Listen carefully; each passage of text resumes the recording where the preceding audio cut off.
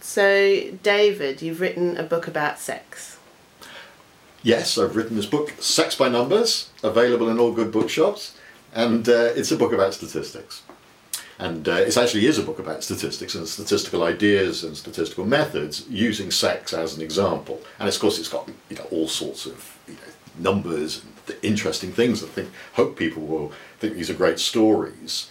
But there's my ulterior purpose, of course, is to get people interested in a critical approach to the numbers that they hear about in the news or elsewhere.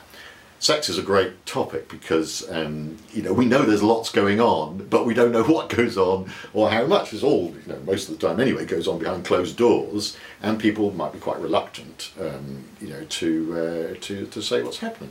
So it's really a difficult topic to investigate scientifically, but it's necessary, and so it's a real challenge for statistics. So what aspects of the data to do with sex and sexual attitudes, what kind of interesting statistical ideas come up in that kind of data?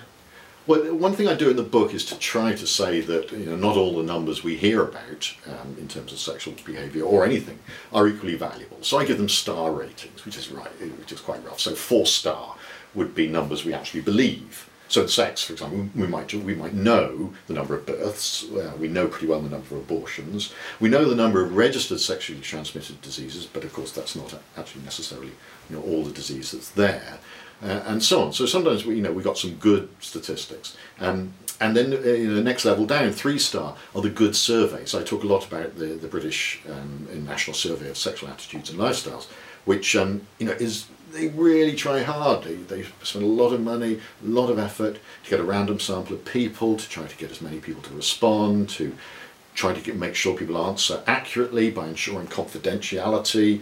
People are interviewed with a computer that they fill up their answers. The interviewer doesn't see any of the responses. It's all closed up, locked, etc. So they do everything they can to try to get accurate answers. And so those are pretty good. They're not great. I would say they're accurate to about 20% or so.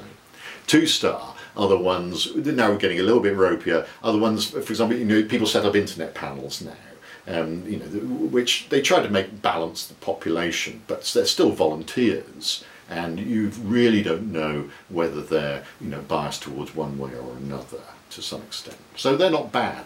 Because then we start getting really bad ones where all the standard websites, click here if you want to answer our sexual questions and things like that. No, it's going to be hopelessly unreliable in terms of the sample of people you've got. I mean, it'll show what some people do, what the readers of this website might do or believe, but it's not going to be representative of a general population. And then 0 stars are ones that people just make up. What's one that people have just made up? Oh, there's some lovely historical ones about, I really like these old-fashioned ones, the 18th century, the 19th century ones about the terrible harm of masturbation, and having an orgasm, is the equivalent to losing, so many ounces of blood, So this is encouraging continence in everybody, and the men thinking about sex every 7 seconds and all that kind of thing. Not true? No, not true. Interesting, amazing experiments that people have tried to do about how often people do think about sex. So just asking someone is quite tricky. So, but then they give people little clickers to record how often, as they wander around, how often they're thinking about sex, and that varies enormously, among people. And you find out that people think about food more than they think about sex.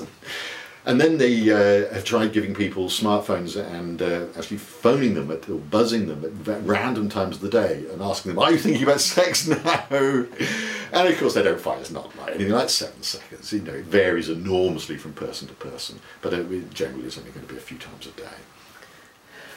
What's one of your favourite stories from the book? One issue that comes up again and again in surveys of sexual behaviour is that if you ask people how many sexual partners have you had during your lifetime, men admit to claim to have had far more than women do on average. But mathematically, in a closed population of the same number of men and women, the average in terms of the mean numbers of sexual partners should be the same, opposite sex sexual partners should be the same. And yet, for example, on average, the people surveyed in this survey, the men say they've had 14 sexual partners on average, and the women say 7. Now, there's a lot of things about that average. First of all, it's an average of a distribution which is nowhere near symmetric around that average. In fact, if you ask 35 to 45-year-olds, the most common number of opposite sexual partners they've had is 1, precisely 1. That's the mode of the distribution, is at 1. And then it's got this enormously long tail, out to 500 or something. I guess just goes shooting out like that. But the average of this distribution is different for the men and women. So people are really saying, why is this the case? Why do men say they've had more sexual partners than women? All sorts of theories have been suggested. So one theory that people have said, oh, this explains it, is that men are going to prostitutes. And so that's where their sexual partners come from. And because prostitutes don't get into the survey, who have had huge numbers of sexual partners, that downweights the average number for women. The people who do the British survey don't think that is such a big influence, but some people claim it is. So another way is to look at just how people answer the question, and the data itself reveals interesting patterns on that, because I said this distribution, if you ask people, they've got this distribution with a peak at 1 and a great long tail. Okay, for low numbers, people count 1, 2, 3, 4, 5, 6, 7, 8, 9, etc., etc. Then it all starts getting a bit lumpy because people stop being able to count exactly on their fingers or their toes, and they start saying, well, 15, 20, 25, great lump on 30, 50, etc.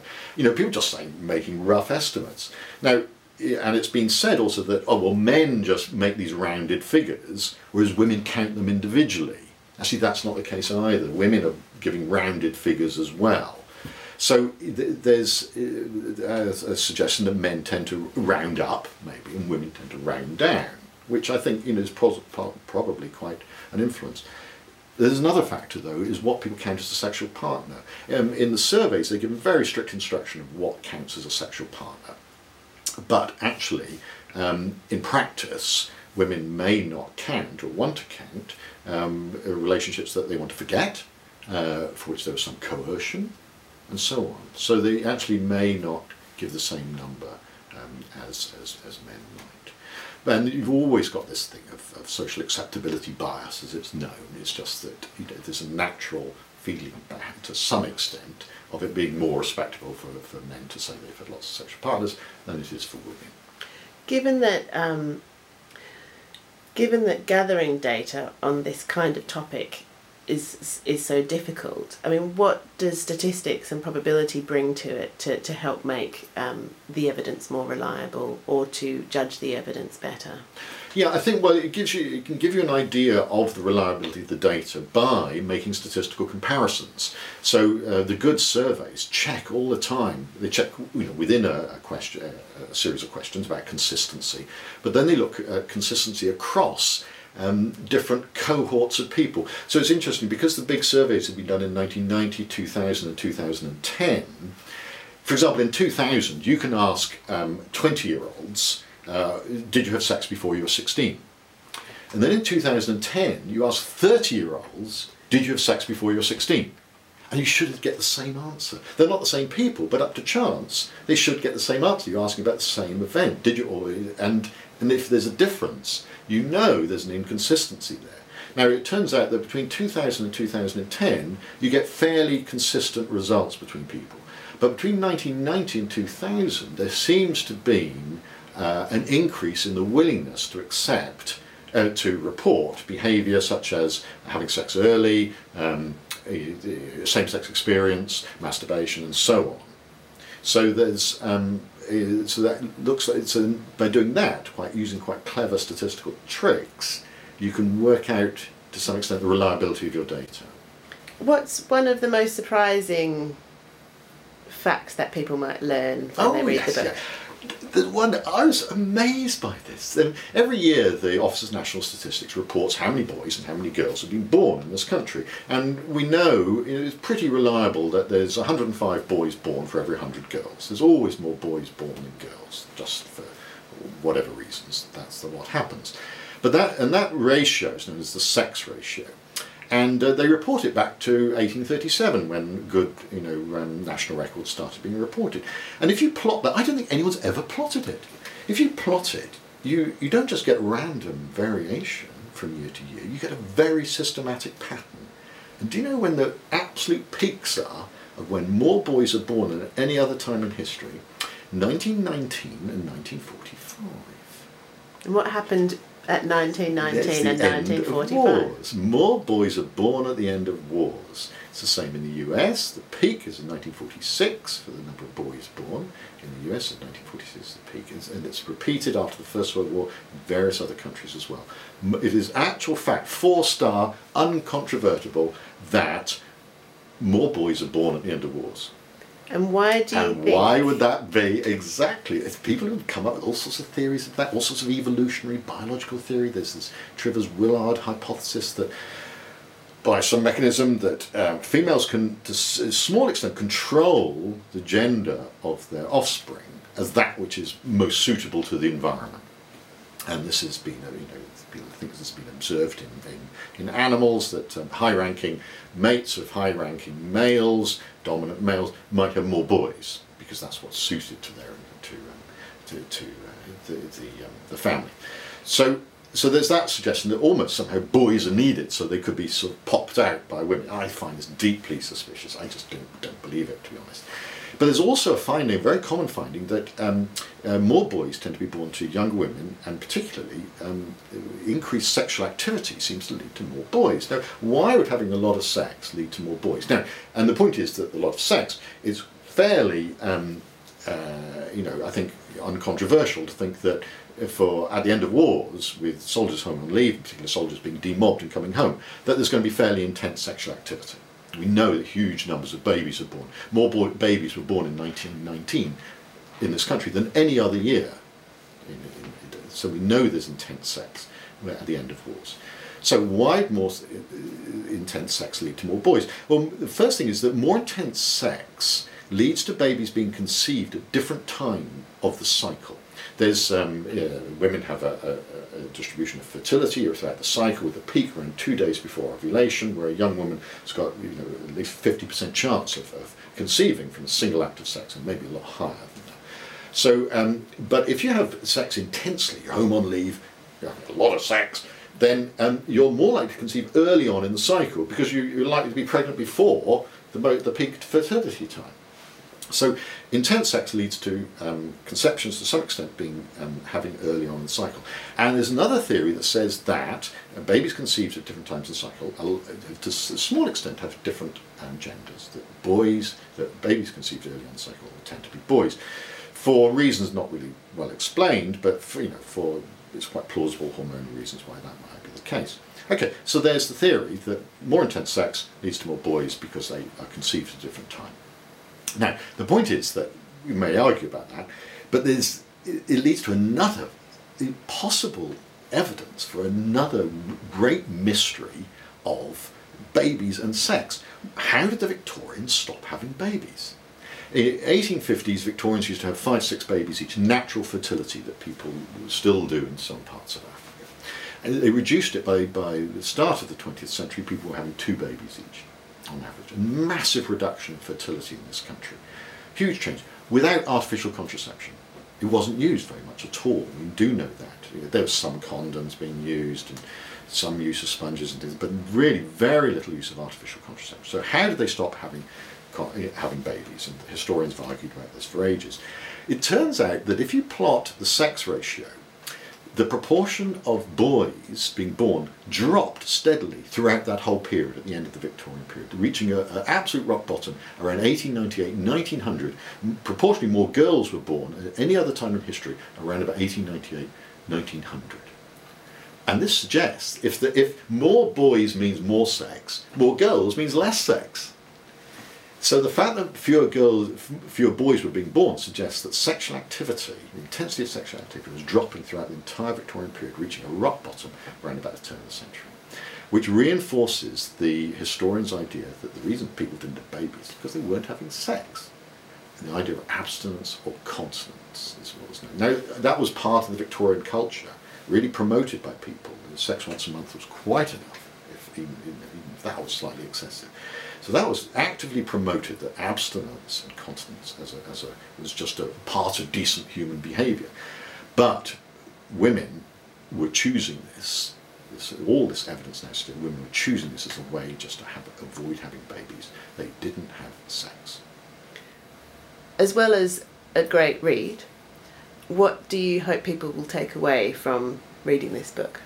Oh, a number of things. I think the first thing is that, when you see a number, think about, can I believe this? And maybe provide some tools for actually checking whether you can believe them or not. So that's my star rating system. I just use a simple way to say some of these numbers are great. I don't believe them. Can we just sort of, do we know how it's constructed, how it's arrived at? Is it plausible? Just think about it. Is this number plausible?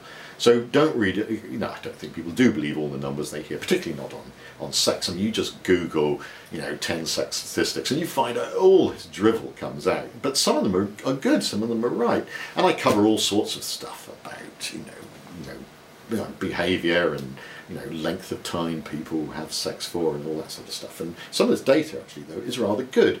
So the other thing I want people to realise is that you actually can get some decent data in really tricky areas by, first of all, by doing questionnaires on people, and interviewing them in a really, putting a lot of effort into it, very expensive, but also by doing experiments, extraordinary experiments that people do, randomised experiments where you take groups of people and you randomly allocate them to different interventions, and then to see, what the effect is.